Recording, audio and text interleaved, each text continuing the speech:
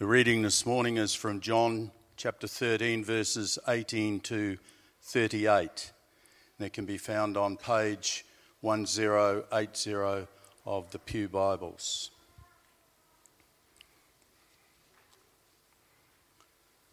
I am not referring to all of you. I know those who I've chosen. But this is to fulfill this passage of Scripture. He who shared my bread has turned against me. I'm telling you now before it happens, so that when it does happen, you will believe that I am who I am. Very truly, I tell you, whoever accepts anyone I send accepts me, and whoever accepts me accepts the one who sent me. After he had said this, Jesus was troubled in spirit and testified, very truly, I tell you, one of you is going to betray me. His disciples stared at one another, at a loss to know which of them he meant. One of them, the disciple whom Jesus loved, was reclining next to him. Simon Peter motioned to this disciple and said, "Ask him which one he means." Leaning back against Jesus, he asked him, "Lord, who is it?" Jesus answered, "It is the one to whom I will give this piece of bread which I have dipped into the dish." Then dipping the piece of bread, he gave it to Judas, the son of Simon Iscariot. As soon as Judas took the bread, Satan entered into him. So Jesus told him, "What you're about to do, do quickly." But no one at the meal understood why Jesus said this to him.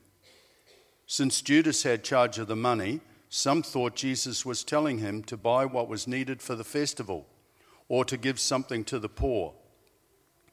As soon as Judas had taken the bread, he went out, and it was night. When he was gone, Jesus said, "Now the Son of Man is glorified, and God is glorified in him. If God is glorified in him, God will glorify the Son in himself, and will glorify him at once. My children, I will be with you only a little longer. You will look for me, and just as I told the Jews, so I tell you now, where I am going, you cannot come. A new command I give you, love one another. As I have loved you, so you must love one another. By this, everyone will know that you are my disciples, if you love one another." Simon Peter asked him, "Lord, where are you going?" Jesus replied, "Where I am going, you cannot follow now, but you will follow later." Peter asked, "Lord, why can't I follow you now? I will lay down my life for you." Then Jesus answered, "Will you really lay down your life for me? Very truly I tell you, before the rooster crows, you will disown me 3 times. This is the word of the Lord.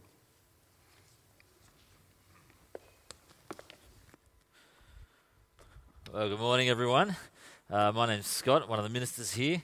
Lovely to be with you this morning. If you could keep your Bibles open to John 13, that would be super helpful. I am going to pray, and then we are going to get right underway. Heavenly Father, thank you for your words to us in Scripture, and help us to just read them now and be willing to change our lives in response to them. Amen.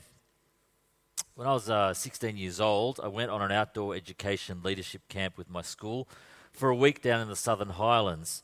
Now, it was, when I say Southern Highlands, it was more Belangolo State Forest than Bowral tea rooms, so get that. But an integral part of the leadership experience was a full 24 hours in which we were driven out into the middle of the bush by ourselves, with just food, a tent, a sleeping bag, and that was about it. And the whole experience was called solo because that was literally the experience in the bush with the most basic necessities on your own for a full 24 hours. Can I say, it is amazing how much noise our native critters make in the minutes immediately after it gets dark. We were dropped off at kind of intervals, I guess a mile or two apart, at about 3 o'clock in the afternoon. So you got set up, and then you made your dinner, and then you settled in for the night. You settled in to think. But it was actually pretty early the next morning when I heard noises, people noises. And I hid behind my tent, huddled, careful, fearful, until I realized that the noise had come from my fellow campers who, were 2 miles down the road, 4 miles down the road, who would just hike to the next tent, to the next tent, to the next tent, to my tent. And we played cards and we ate chocolate, and I'm pretty sure there were cigarettes there. We couldn't even last 24 hours solo, which I was disappointed about because I really wanted to give it a go. But it shows you something about human nature in that we hate to go it alone, don't we? Really hate that. And what we see today is that as we near the approach of Jesus' death, he will be utterly alone. And it will play out in a traumatic way just hours after Jesus predicts it here in the upper room, where he is with his disciples this one last night before his execution. And humanly speaking, it's really the opposite of what you would rightly expect. Not just because Jesus is sharing the Passover meal with his disciples, which is a communal kind of celebration, but because within our passage today, Jesus is talking about glory. Have a look with me, verse 31. Jesus said, "Now the Son of Man is glorified, and God is glorified in him. If God is glorified in him, God will glorify the Son in himself and will glorify him at once." Now, it seems to me that if you read those verses by themselves, you think Jesus is saying, now is my time to shine. The spotlight is on me. It's my moment. Well, it is, I guess, but only because it's the moment of his suffering, the moment of his death, in bleak isolation, having been deserted by his disciples, betrayed by Judas, and denied by Peter. It's much more like Bill Shorten's lonesome concession speech than it is ScoMo's victory speech. And so today we're going to look at each of the figures in the passage, Judas, Peter, the disciples, to see what lessons they hold for us now that Jesus has indeed been glorified in his death for our sakes. Well, firstly then, let's look at Judas, the betrayer. You might remember the week before Mother's Day, we started in John 13 with that intriguing foot-washing ceremony where Jesus, the Jew, the master, the teacher, washed the feet of the disciples, the followers, the students, in a scandalous act of humble service. It was an act that he expects all of his followers to mimic in a fashion that is, as we serve one another humbly. But it was also an act that anticipated his death on the cross for our sins in our place to cleanse us once for all should we turn to him in faith. And so you can see there in verse 10 his wonderfully warming words to Peter and to us. In verse 10 he says, "You are clean." You come to Jesus in faith, you are clean. Not because of what we do for Jesus, but of course because of what he has done for us. Yet have a look in that very same sentence, verse 10. He says, "You are clean, Peter, though not every one of you disciples is clean," which is a reference to Judas, whom he knew would betray him. And that plays itself out before us here tonight. That Judas would betray him is not a surprise to Jesus. He's not been outflanked by this shock revelation. As far back as verse 2, we're told that the betrayal is in motion. In verse 11, Jesus knew that Judas would betray him. In verse 18, he even sees it as a fulfillment of Old Testament scripture. And yet he goes direct with that news in verse 21 as it churned within him. Troubled in spirits, he says to his disciples in verse 21, "Very truly, I tell you, one of you is going to betray me." Now, I must say, I have always pictured this conversation differently. I always thought the whole group could hear the whole conversation. I never understood why Judas was so brazen or stupid to take the bread from Jesus just after he'd heard Jesus say, "The fellow who takes the bread is the betrayer." So perhaps an understanding of the layout of the room might help. Jews, like Jesus and the disciples, would often eat at tables, seated on chairs, but for special occasions like this one, they adopted the Greek custom of reclining. There would be a low central table like here, where the food would be placed And then a series of cushions or couches would be laid out in a sort of a U shape around the table. And they would lie on their left side with their heads inwards, closer to the food, resting on their left elbow, eating with their right hand. And so you've got this public declaration. One of you is going to betray me in verse 21. And then the silent, blank, querying stares of the gobsmacked disciples. But then a more private conversation ensued between Peter and John, who were reclining closer to Jesus, in which Peter kind of nudges John, or maybe he makes some kind of signal in verse 25 to find out the identity of the betrayer.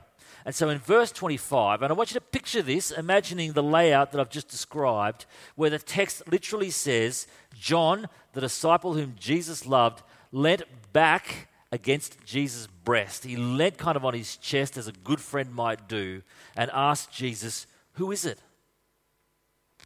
To which Jesus responds to his best earthly friend, the one whom he would entrust his own mother, as we heard last week, the disciple whom Jesus loved in verse 26. It's the one to whom I will give this piece of bread when I've dipped it in the dish. Jesus knew. Now John knew. And perhaps Peter knew too, but none of the others knew. And Judas hadn't heard this whispered conversation as Jesus passed that morsel of bread to Judas. And because the gift of a chunk of bread by the host was a mark of special favor on such occasions, you suspect that Jesus' offering of him the morsel of bread was a final appeal of friendship by Jesus. Don't do it. Even in this moment of betrayal, we see the great mercy of God in Christ with this final pleading of one comrade to another. But Judas closes his heart, and his fate, along with Jesus, is sealed.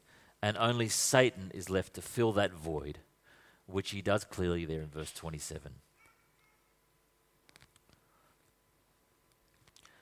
I don't know if you saw last week that for the first time the Roman Catholic Church opened up its annual exorcism convention in Rome to representatives of all major Christian denominations, including the Lutherans, Greek Orthodox, and Protestant priests.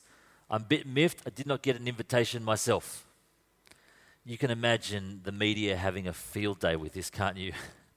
Exorcism goes mainstream was one of the headlines I read.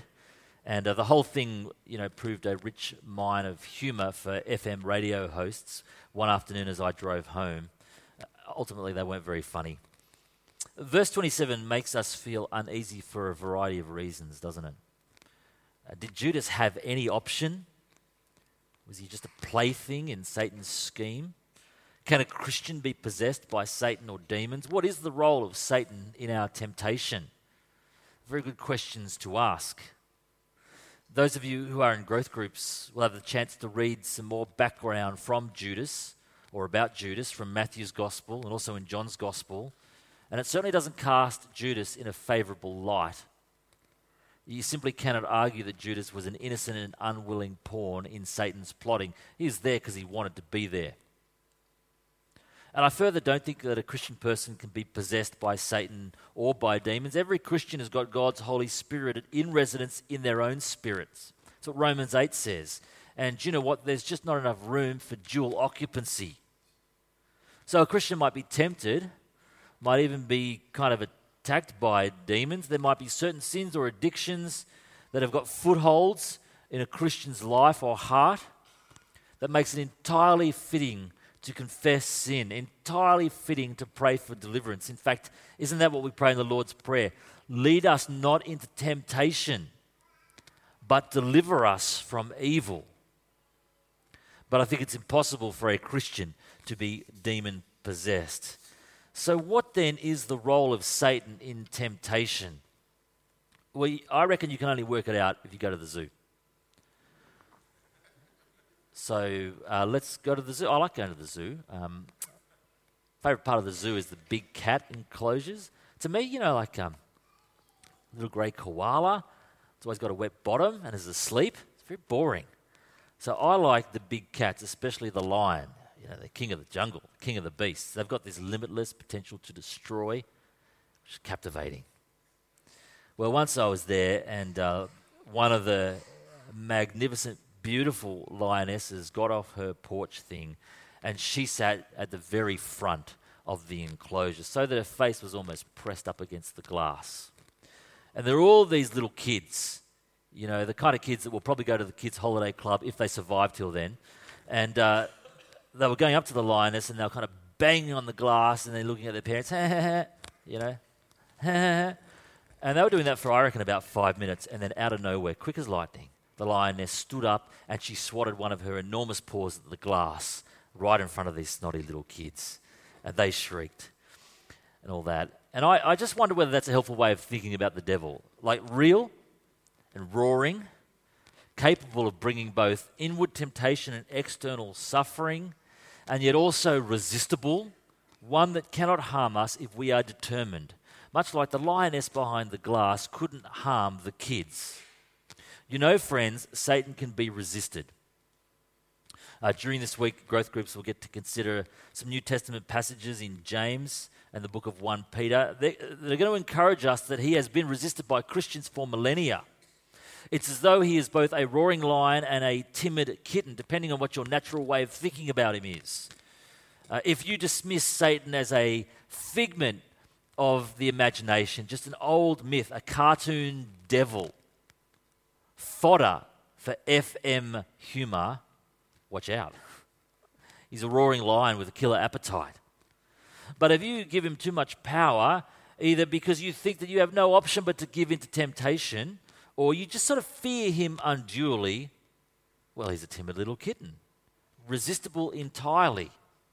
And in fact, one who will run away from us if we have a little bit of determination about ourselves. And he was certainly resistible by Judas, had he wanted to. But Judas' heart was united with that of Satan to bring down Jesus, which he faithfully did later in the garden, the very same evening. Do it quickly, says Jesus to Judas, as the puzzled disciples listened in. And he did. Judas, the betrayer. Well, that brings us to Peter, the denier. And you have to admit that John 13 is not one of Peter's finest hours. Early in the chapter, you remember he completely misreads Jesus' attempt to wash his feet, first resisting in self-reliance or self-righteousness. Lord, you shall never wash my feet. And then in verse 9, overreaching, oh, Lord, wash my head and my hands too. What a goose. At the end of the chapter, he overreaches, he overpromises, he overestimates himself horribly one more time. Jesus has just shared in verses 31 and 32, like we've already read, that he will be glorified, meaning that he's about to be killed and that his Father would be glorified through his obedience unto death, and that this would necessitate Jesus leaving the disciples and returning to his heavenly Father, although he probably wasn't quite as clear about it as that. And so Peter presses him in verse 36, have a look. Lord, where are you going? To which Jesus replies, you can't follow me now, although you'll follow me later, which is a reference to the fact that Peter would eventually follow Jesus in martyrdom, but that's years down the track. Our concern is for this one last night. And despite his protestations, I can follow you right now. I will lay down my life for you. Jesus predicts that before the rooster crows, that is, before sunrise, Peter will deny, disown, dissociate himself from Jesus not once but 3 times. And so you have Judas, the betrayer, under the influence of Satan. You have Peter, the denier, always prone to overestimating himself. And then finally you have the disciples, the deserters. You know, Matthew and Mark in their Gospels, they record that the other disciples made the same protestations as Peter. I'll never disown you, Lord. But when push comes to shove, a little later that same night, they all flee. Maybe John skulked back in time to witness the crucifixion, but man, they are a bunch of bolters. But perhaps I'm getting ahead of myself here, because at this stage they're still with him. And as he prepares to leave, he instructs them to love one another as he has loved them. It's not a new command because nobody had ever thought of it before. Love for other was a key plank in the covenant life of the Old Testament people of God. You might also remember that Jesus kind of reframed the span of love to include any neighbour who crossed your path in his parable of the Good Samaritan. But the newness of the command is to love one another in the way that Jesus has loved us. It's not just as we love ourselves. I mean, any religion can make that suggestion, and most of them do. But the command is to love one another sacrificially, even to the point of dying for one another. Well, that is a new command, and one which we would do well to consider thoughtfully. And he even says this sacrificial love for one another would be the identifying mark of Jesus' disciples from the time that he left this world onwards.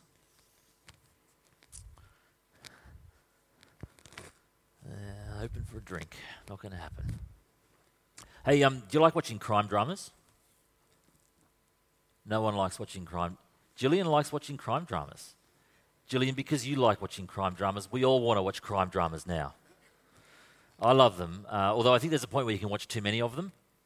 Where you get unduly fascinated by violence and you get titillated by death. But I think in principle they're okay to watch, because at the very center of crime dramas there is a search.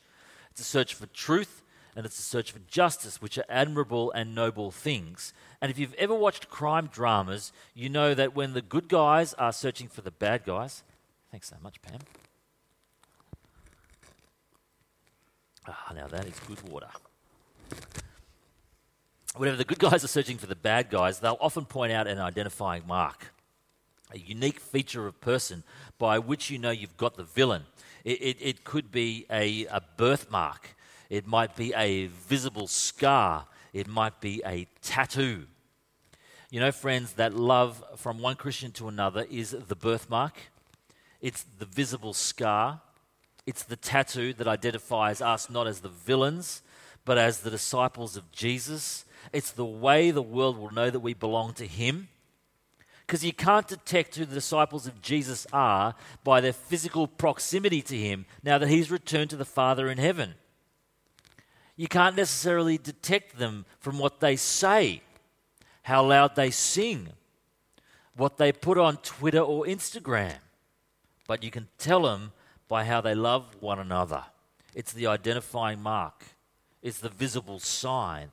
And I take it that Jesus is saying it will have an evangelistic edge. That is, when people see Christians loving each other sacrificially, they will not only know who's Christian, they will also want to know Christ himself. Now, as we come to working out what this means for us, I'm not going to set out a whole bunch of super specific ways that you can love one another. 2 weeks ago, when we talked about serving one another, we talked about a whole bunch of super specific ways we can do that. If you missed it, just listen to the sermon podcast. If you've forgotten it, just listen to the sermon podcast. But I would like us to consider it broadly. Let me ask you the question, why should Christians care about the environment and climate change? You ever thought about that? I take it it's not just because we're to be good stewards of the world God created, but also because something like climate change tends to affect our poorest neighbours the most, and many of them are our Christian brothers and sisters. You just think of low-lying Pacific islands that are literally being swallowed by the sea. Many of those people are our brothers and sisters, so loving them means we've got to care about the environment. I must say I found this very difficult this week when I voted. Maybe you voted 3 weeks ago, whenever you did it. And I wonder when you voted, did you think about which government might provide a more just and fair and free democracy for all Australians, many of whom are our Christian brothers and sisters? Because we've got to think more broadly than just about tax cuts and franking credits. There's no doubt that when Jesus is talking about loving one another, what's foremost in his mind, certainly not franking credits, that'd be weird, is loving one another in close proximity to each other. How will that play out, do you think, in your home? If you're married to a Christian, how will that play out in your marriage? Or your parenting or grandparenting? How will that play itself out in church life? Maybe when Andrew Graham, who's just taken over the pastoral care ministry, rings up and says, I think you should be involved in pastoral care. Maybe you'll embrace that opportunity rather than resist it. It could mean that, amongst many other things, that'd be good to throw around in growth groups and over morning tea this morning. But to finish today, what I want to do is I want to go back to the central figures from today's passage: Peter, Judas, Jesus. And I want to start with Jesus to suggest to you that when we talk about his suffering, central to it is his isolation from those he walked most closely with in his earthly life. At Easter, we reflected on the fact that he was spurned by his heavenly Father on the cross, absorbing the judgment that rightly attaches to our sins and shortcomings, not his.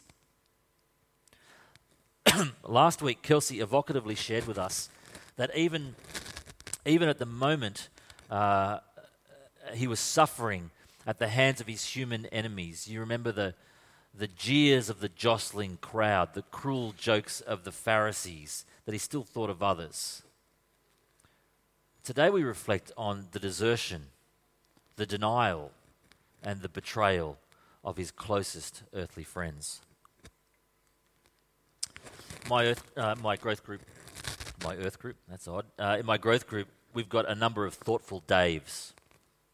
Good to have them in your group. And one of the thoughtful Daves, he kind of queried why the whole Judas bit is in the story. You know, Jesus is a public figure. People knew who he was. He was open. Probably need to do the whole betray him with the kiss in the Garden of Gethsemane. You know, is it all a bunch of unnecessary cloak and dagger theatrics? Bit of a peripheral side story. I mean, why is it in there? And I take it it's in there because it actually happened. That is, it's factual rather than fabricated. But I further suggest that much more than being an unnecessary side feature, the betrayal by Judas, along with the denial by Peter and the general desertion of the disciples, shows us that Jesus experienced a very full measure of isolation, a very full measure of loneliness when he needed his friends the most. Is it not true that it's much easier to fill an empty stomach or to heal a broken limb than to truly restore a betrayed, lonely, and broken heart? Some of you will know that very well. I submit to you today that so does our Saviour. And yet he still does not waver in his earthly mission, and he still cares about your betrayed, lonely, and broken heart. And so you can take that to him in prayer, fully assured that he understands it and that he loves you. And you know, has commanded all his followers in every age to love one another. And I hope that will in some way find its way to you, so that perhaps that's part of the way that you can be restored. But I was thinking more about the Peter and Judas thing, and especially what the figure of Judas contributes. And I wonder if part of the answer is that we are to mark the great contrast between the outcomes for Peter and Judas. One betrayed Jesus, one denied him, which is a kind of betrayal anyway. And so you think the acts weren't that different. They just varied. They differed in the degree of passivity, right? But you think of the outcomes. Peter repented of his actions.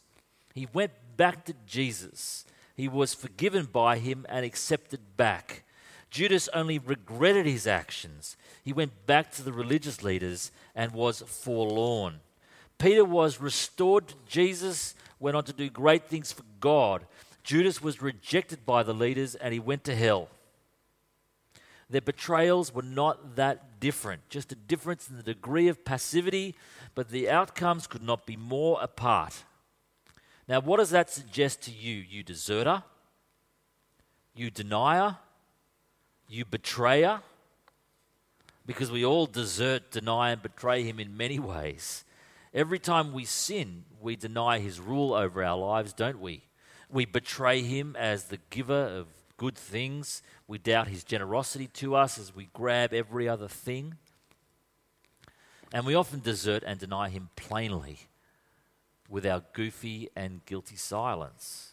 What do the contrasting outcomes of Peter and Judas suggest to you whenever you desert, deny, or betray him?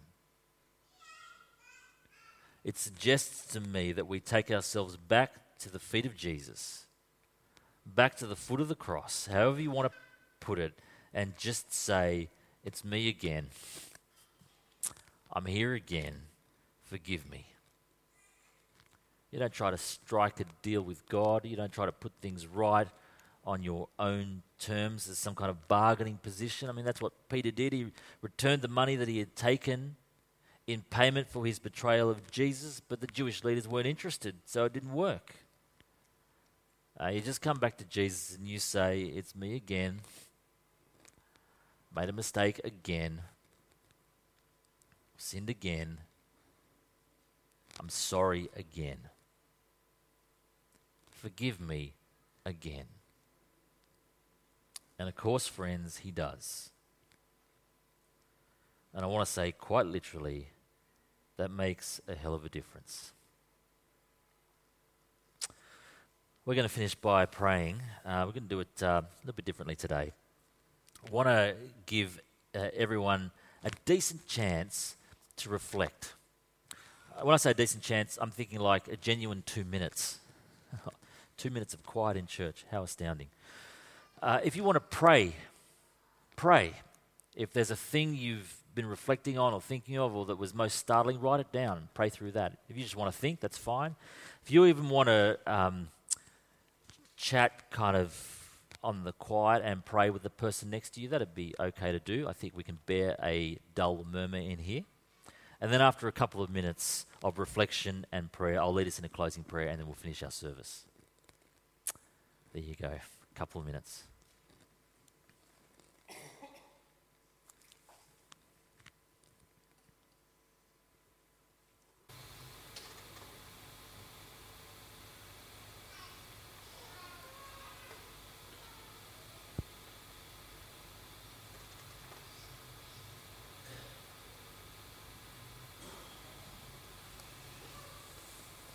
Let me finish with the closing prayer. Heavenly Father, move our hearts to love one another sacrificially and practically and deeply and broadly.